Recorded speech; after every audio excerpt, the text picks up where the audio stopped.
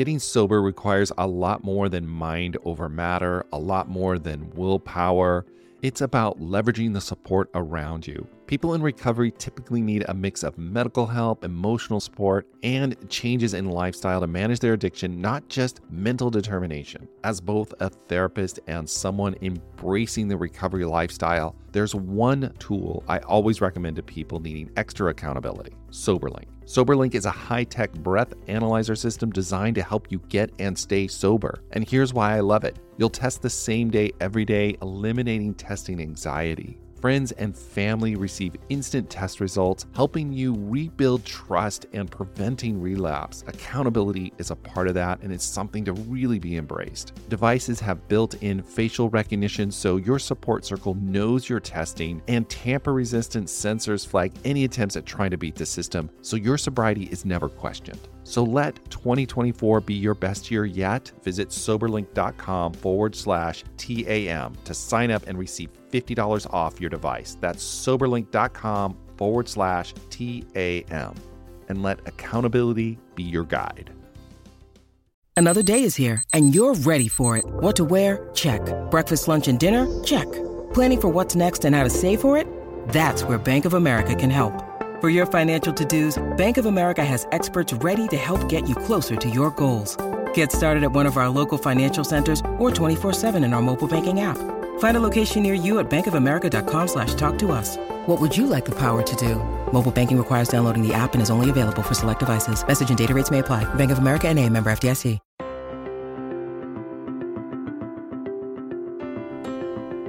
Hello, everyone. Welcome to the Addicted Mind podcast. I am excited to launch this podcast off with this next guest. Her name is Janet Whitney. She is a licensed marriage and family therapist with a practice in Newport Beach. She is also the author of the book Facing Your Fears, Following Your Dreams, and Finding Success, which I highly encourage you guys to check out. She has a great story to share with us today, and I'm really honored to have her be the first guest on this podcast. She and I met approximately 12 years ago when we were working together training to treat sex addiction. And since then, Janet has gone on to build several recovery programs for sex addiction as well as eating disorders. What's great about today is that she's going to share her personal story of helping her daughter Hannah overcome an eating disorder and really fight for her daughter's life. I hope you guys enjoy this first episode, and I hope it's really helpful. So here you go. So welcome everybody to the Addicted Mind podcast. I'm really excited today to have our guest Janet Whitney come on, and she's going to share her story about her and her daughter and their struggle with her eating disorder and how she was able to get recovery and continue to maintain some recovery. So Janet, do you want to introduce yourself a little bit? Sure. Thanks, Dwayne. I'm a licensed therapist, but more than that, I'm a mother of somebody who has an eating disorder, and I'm an author of a book called Facing Your Fears and Following Your Dreams. And I work with young people who have eating disorders. It wasn't something that I chose to do, but I do it now because of my daughter. And actually worked for an organization as director of their eating disorder program and as a consultant to a program as an eating disorder specialist. Wow. So let's talk a little bit about how we met each other. We met each other about 12 years ago, right? When we were beginning to work in addiction treatment, but specifically working in sex addiction. Yeah, it's so interesting that we connected like we did. And when I started working for the sexual addiction program that I actually was part owner in, it wasn't, again, anything that I had been searching out. It kind of searched for me, and then I began working with the program, and you and I connected with, again, sexual addiction and food addiction are very similar because they just hit all different parts of the brain, and they hit our total life, where if we have to give up alcohol or drugs or gambling, we can still function. But food and sex are very similar. So it's interesting that I branched out into the food addiction. Yeah, that's definitely so true. And that's why I wanted you so much to come on to the podcast and talk about this, because I think there's so many parallels when you look at eating disorders with addiction disorders and behavior addiction disorders, that I just thought it would be so valuable for people to kind of hear the story and the story of your daughter and her recovery and how you guys went through that together. Do you mind sharing a little bit about that? Sure. So what happened is that my daughter had a lot of trauma in childhood, and it took through legal channels where I was able to get full legal and physical custody of my daughter, but she was 10 years old by the time that happened, and the struggles of maybe just the court system and, I don't know, there is a lack of awareness of trying to prove where someone is safe or not safe. And so by the time she was 10 years old, she was 170 pounds and 5 feet tall. And so her eating disorder at that time was food addiction. She escaped into food. Gaining weight protected her and created her safety in her own way.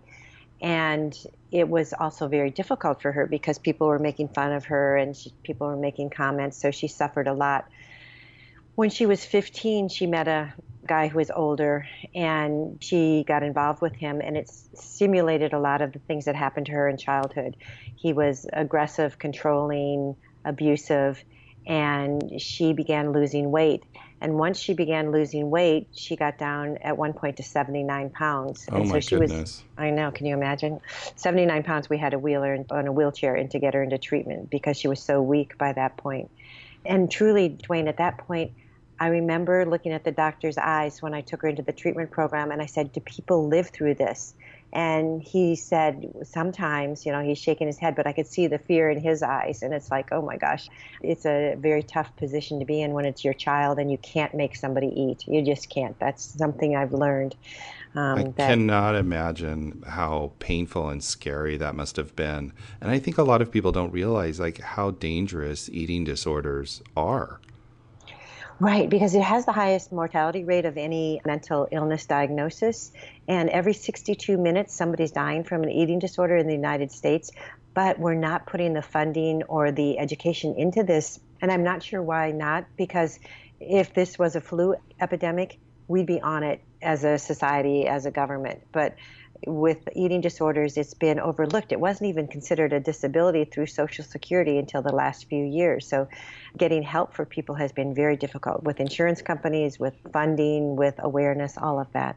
I think that's almost with a lot of mental health issues. It seems like even with addiction, when we look at the 30s, alcoholics were just seen as somebody who just had a moral, they lacked morality of some kind, and it was a character defect. And we really, I think we're catching up. Even now with sex addiction, most people think sex addiction is just, oh, well, these people just don't know how to control themselves and it's a moral issue, when it really isn't. This is a brain issue.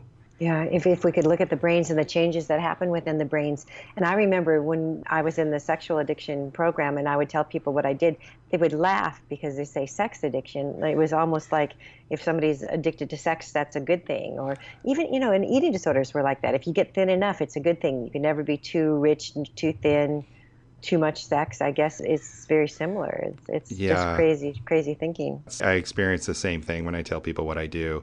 I get that same reaction. And I'm like, if you guys kind of come in and see the pain and the agony that people go through because of these issues, it's not fun at all. And it's tragic. So you're there with the doctor and he's saying, well, some people live. So what did you do? So as a family, we did everything we could. I am so proud of all of us in our family. We ended up, after years of struggling and trying to go through insurance companies, we figured, okay, we're going to get Hannah the very best program that we can get her. So we were paying $20,000 a month out of our own pocket to try to get her help. Oh my gosh. I know. And doing that, I ended up selling my house, selling my jewelry. Eventually, all of us had to go and rent rooms in different people's homes or live with friends or do what we could do because everything was gone and Hannah was still sick. And I don't know if I would do it any differently because it was a lesson in a different way of how dedicated everybody in my family has been to try to help her. Hopefully, and she sees and feels the love and the care that went into just that. But she didn't get better. That's the interesting part. This was probably her 8th hospitalization or inpatient at that point. And since then, we're now up to number 14 that she's been in. And we go through insurance most of the time, although it always takes a big chunk to get her in as far as the first payment and all. Hey, it's Ryan Reynolds, and I'm here with Keith, co-star of my upcoming film, If, only in theaters May 17th. Do you want to tell people the big news? All right, I'll do it. Sign up now and you'll get unlimited for $15 a month and 6 months of Paramount Plus Essential Plan on us. MintMobile.com/switch. Upfront payment of $45 equivalent to $15 per month. Unlimited over 40 gigabytes per month. Face lower speeds. Videos at 480p. Active Mint customers by 531.24 get 6 months of Paramount Plus Essential Plan. Auto renews after 6 months. Offer ends May 31st, 2024. Separate Paramount Plus registration required. Terms and conditions apply if rated PG. Can I ask a question? When you, because I think a lot of people who go into treatment, they go into a treatment center and often, they go to one rehab and it's not successful. What was your thinking around that? And I think being able to share that with people who are going through this is really important. So many times I was driving Hannah to treatment saying, this is the one that's going to work, Hannah. And she goes, Mom, do you know how many times you've said that? And people did warn me that, oh my gosh, it doesn't always take effect with the first one or second or third treatment. And yes, I want to encourage people that this disease and this process is going to take as long as it takes. And sometimes it's the maturity of the mind. Sometimes it's just the love of people around them, a new relationship, or something that helps a person just have the strength to face this, because it's difficult with any addiction to face it and say, okay, this is my enemy. It isn't my friend. It's my enemy, and I'm going to do something about it. Mm-hmm. And what's felt like the best coping mechanism out there turns out to be the thing that's going to destroy them. Yeah, I see that over and over again. What about, one of the things you said earlier too, I think with a lot of people is there's a lot of trauma. So people who are struggling with addiction almost in some ways want to get treatment and in some ways don't want to get treatment because you take away their very coping mechanism that they have to deal with all the difficulty in life. Right. So there's so much pain. There's so much pain in life, and we learn from these challenges, but they also create permanent scars. And so it's like asking somebody with an addiction that would be similar to having a broken leg and saying, now go run. And they're saying, but my leg is broken. And with a broken leg, you know what it is that's stopping you. With something that's an emotional pain, a trauma that's happened, oftentimes they don't even know what it is. They just know that something hurts so much that they want to stop the pain. And whether it's sex or food or depriving themselves of food, it seems like a way to stop that pain. So yes, most of the people with eating disorders, the majority have been molested, abused, or been in such a rigid, controlling atmosphere that food and body image was everything that was important in the family, and it becomes such a huge obstacle to be perfect in physical form that it just takes over their whole being. And in a strange way, pursuing these things that harm them actually make them feel good. Yes. It takes away the pain in that moment. Right. I don't know if anybody, in the audience or anybody's experienced, once you get through hunger and you can say, I don't even feel it anymore, there's a high that comes from that. There's actually a high from throwing up, and it just sounds so crazy, but it does happen. And they've been able to measure their brain changes now that happen, kind of like the whole endorphin thing that happens with anything, running or drugs or sex or food. Right. So on the other side, by depriving themselves, they actually stimulate their brain to release chemicals that take away that pain. Exactly. Yeah. So the women I work with that have eating disorders, they're not in touch with their bodies because they're used to either starving or doing something like throwing up, which is, most of us hate to throw up. It's just such a horrible feeling. The fact they can do that several times a day, every time they eat, whatever they're doing, they have detached from their body to such a point that even with my daughter, she would have a urinary infection that would turn into a kidney infection because she wouldn't feel it. She would be able to detach that much. So when she's in pain, I know it's a lot of pain with her body. Yeah. Wow. So tell me a little bit about, one of the things you had talked about earlier, we had talked about was a lot of these studies that have come out, especially you had mentioned a World War II study about how anorexia and bulimia can kind of develop in people. And I was wondering if you could kind of comment on that. Oh, thank you. Yeah, I would like to, because 60% of anorexics will turn into bulimics, but it's because our bodies are programmed for this. And the way that we discovered it was in World War II, they took conscientious objectors and said, if you're willing to go on a starvation plan for 6 months so that we can see what happens to the body, you won't have to go to war. So many of these men agreed to do this, although a lot of them dropped out during the study because it was just so difficult. And they were getting 1,600 calories a day, which 1,600 calories is really a substantial amount in our society today, because if you go on these programs that now say 1,000 calories a day, 1,600 might feel like a lot. Yeah, definitely. I mean, 1,600, that's what you hear all the time. That's if you're going to lose weight, eat 1,600 calories.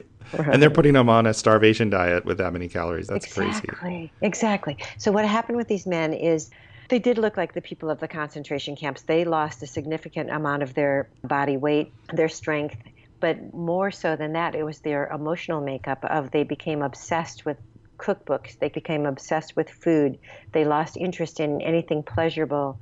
They had mood swings that were unpredictable, and they were angry, and then they would go through times of euphoria. And so they're watching this over this 6-month study and realizing what starvation does.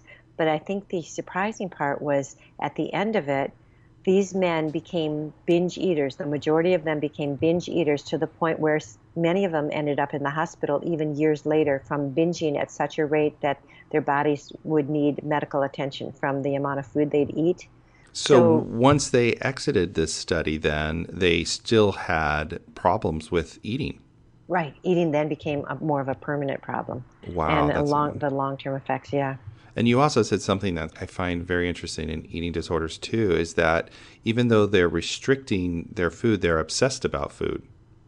Yes, so most of them will play these video games about cooking food, about growing food, about harvesting food, about recipes. And then it's just so hard when we want to eat to live, not live to eat. And they're living to starve, actually. And they're starving even when they're binging and throwing up because they're malnourished. They may not look like it on the outside, but because they're not getting the right kind of combination of electrolytes and the things we need, and they're dehydrated, they're hurting themselves.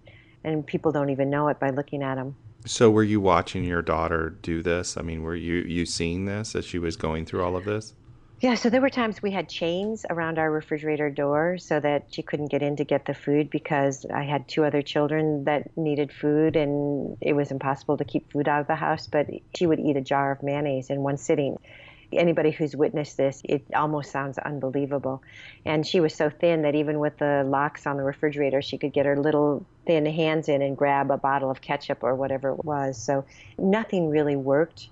She would eat that and then she would purge it? And Yes. Oh, yes. Wow. Okay. Yes. And when I was director of the eating disorder program, if we had like containers of peanut butter, the next day they'd be gone because somebody would sit down and just eat the whole jar of peanut butter and throw it up.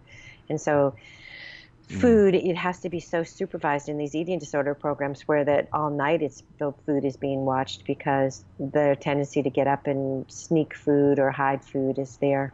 And you can really compare this. I mean, I'm sure there are different things in the brain and different ways all these behavior addictions and chemical addictions work, but you can really compare it to that addictive process because you see people who are addicted and they're doing the most horrible things to themselves and others to get their drug, whatever that is, whether it's a behavior, whether it's food, whether it's gambling, and you just watch it. And I think sometimes the people know that it's crazy, if that makes sense. They know this doesn't make sense, isn't good for them, but they can't stop. Exactly. And how horrible to have something that controls you instead of feeling like, okay, I can handle this. They can't, at that point, handle life, and they can't handle their addiction. So everything's out of control. And So it's very, very painful. I have another question. As a parent, how did you cope? I mean, I'm sure that there might be people who are listening to this podcast and really wondering how to cope with all this. Right. So I wish, looking back, the one thing I wish somebody had helped me with was my own anxiety. And with any addiction or something that's life-threatening, and as a parent, I think the most frightening thing is to lose our child or to think we could lose our child. Definitely. And so, so that takes over our being. And I began it consumed me. I'm going to lose my daughter. What can I do?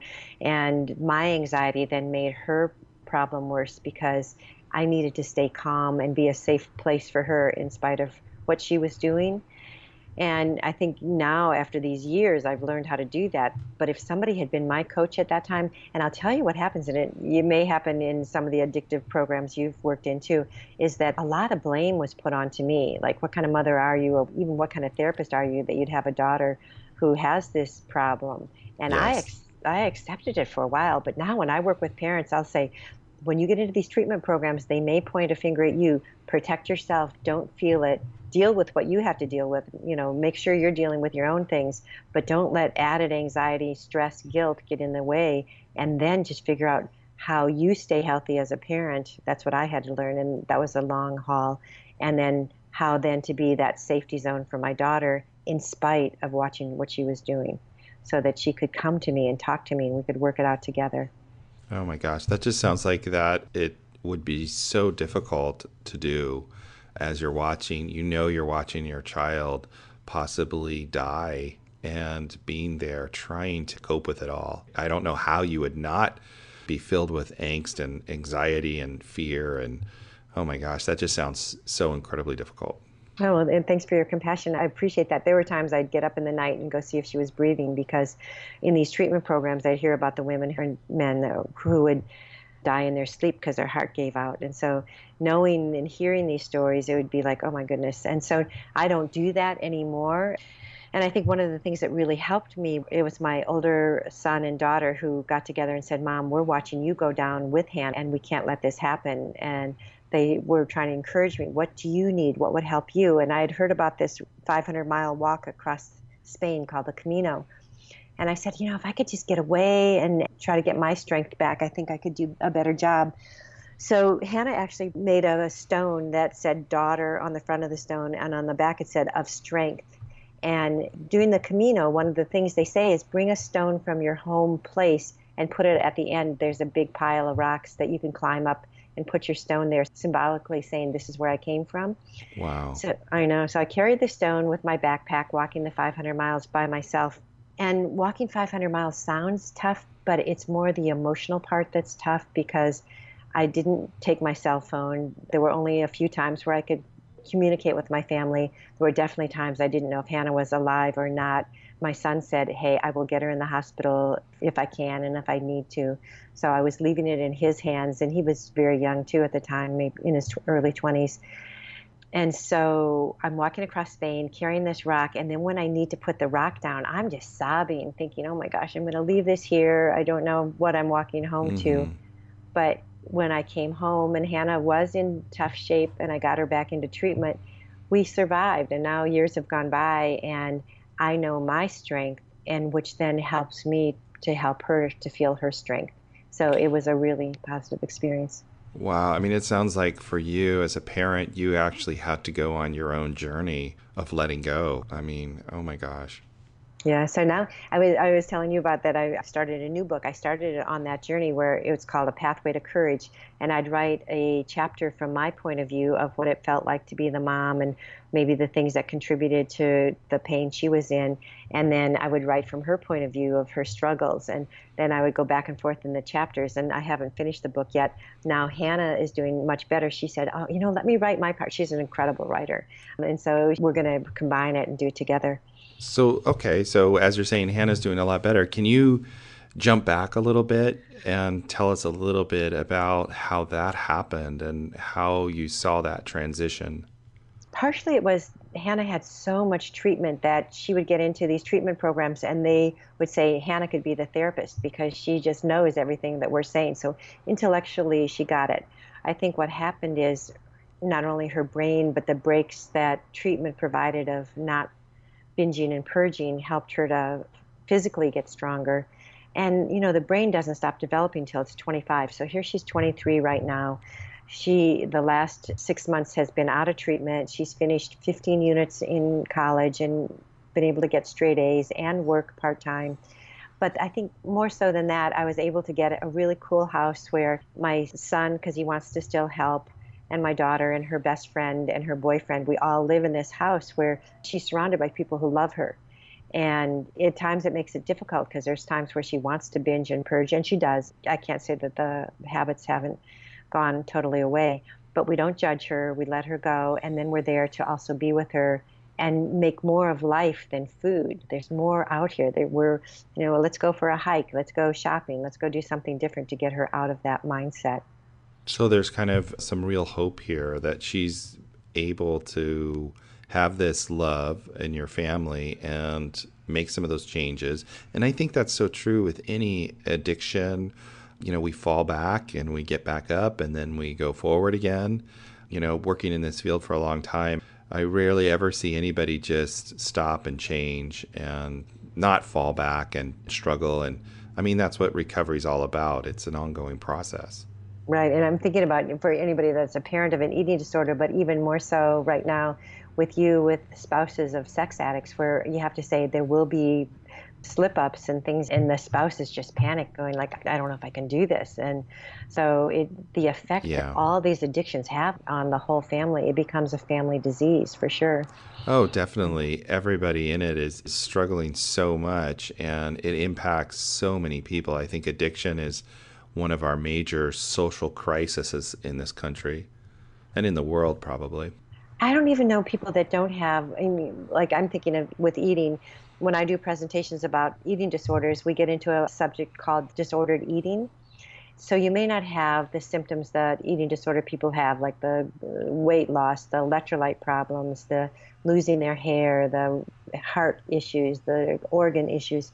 But we may sit in front of the TV and eat 3 bowls of ice cream, or be an exercise fanatic that feels like if they don't do 6 miles a day, they're not going to be okay.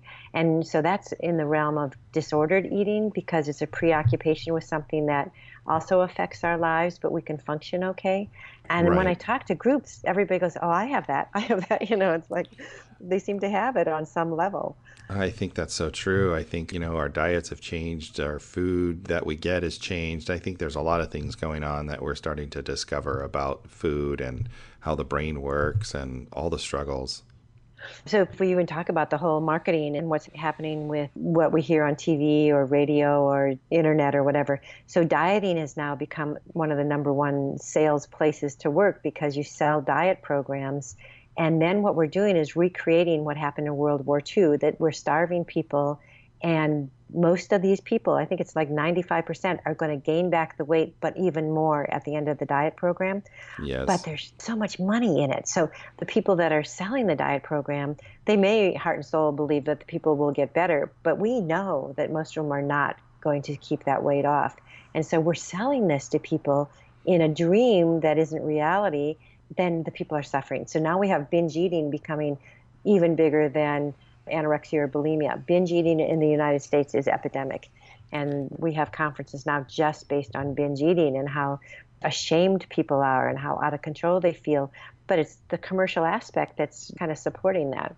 Yeah, definitely. I agree with that. And we're seeing that all over. Even when we treat addiction, food, when someone's giving up like a sex addiction or we're going to get better on that, or another addiction, food often becomes the alternative, and a lot of binge eating starts to happen as well, where it didn't happen before. And yeah, it's definitely a struggle. And I think our whole society is struggling with this. I mean, I think this is going to be an issue that we're going to have to really look at as a culture.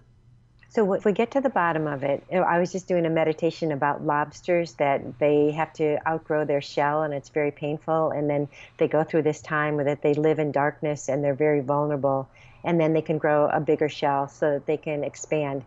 And so we in our country, or maybe in developed countries, we feel something that feels painful. We go and get a painkiller, aspirin or Valium or something like that, and we don't feel the pain and we don't get to grow.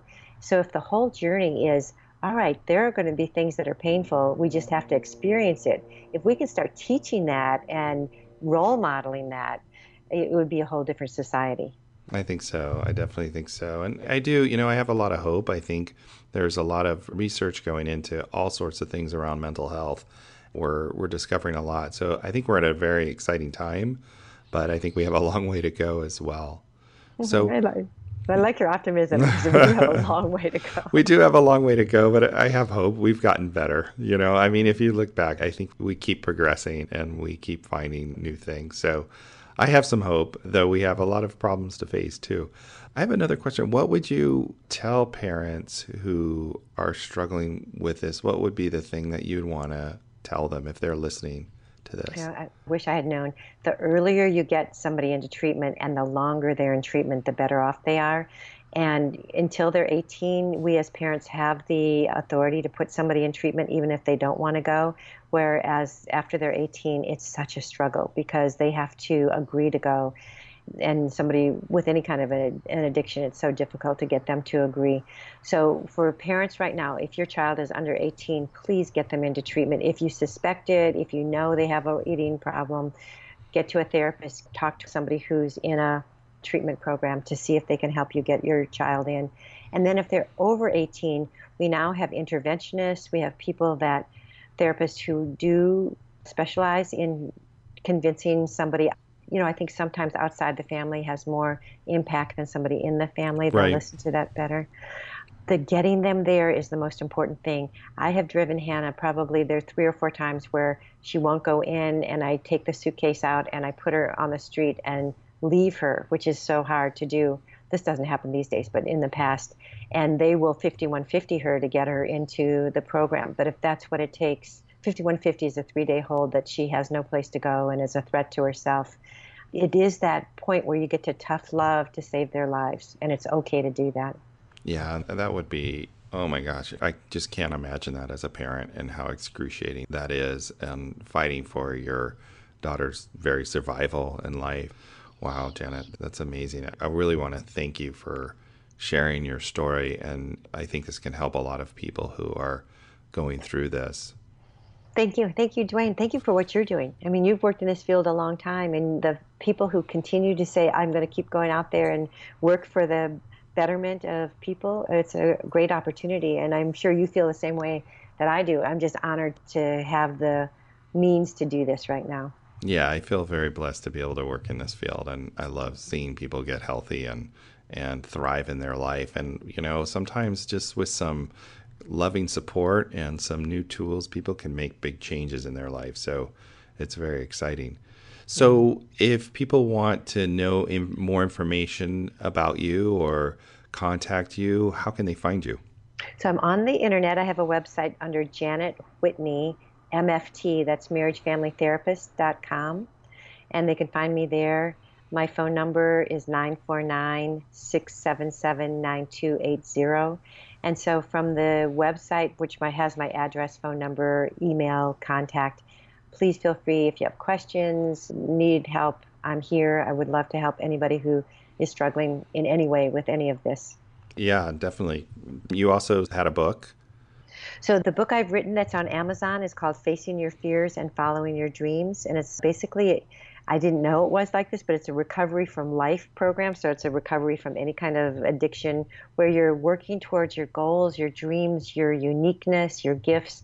That's the emphasis that I think helps anybody in recovery is let's get past this to your real purpose here. You were given amazing things that if you could just concentrate on the positives, that your life will move forward in some way, whatever that's going to look like. So that's what my book is based on. Oh, that's awesome. And I'm really excited to hear about your new book when it comes out. And what I would say is when it does, we'll help promote it and get people to read it. So thank you so much, Janet, for being here and telling your story. Thank you, Dwayne. Good luck to you. Best wishes. And we'll connect again, I'm sure. I know we will. So thank you for listening to this episode of the Addicted Mind podcast, and I hope you enjoyed it. For all the show notes about this episode, go to theaddictedmind.com/1. If you'd like to support the Addicted Mind podcast, please rate us and review us in iTunes. It really does help us a lot. If you'd like to support us directly, please go to our Patreon page at patreon.com/theaddictedmind. If you or someone you know is struggling with an eating disorder, please reach out for help. You can call the National Eating Disorders Association hotline at 1-800-931-2237. See you next week.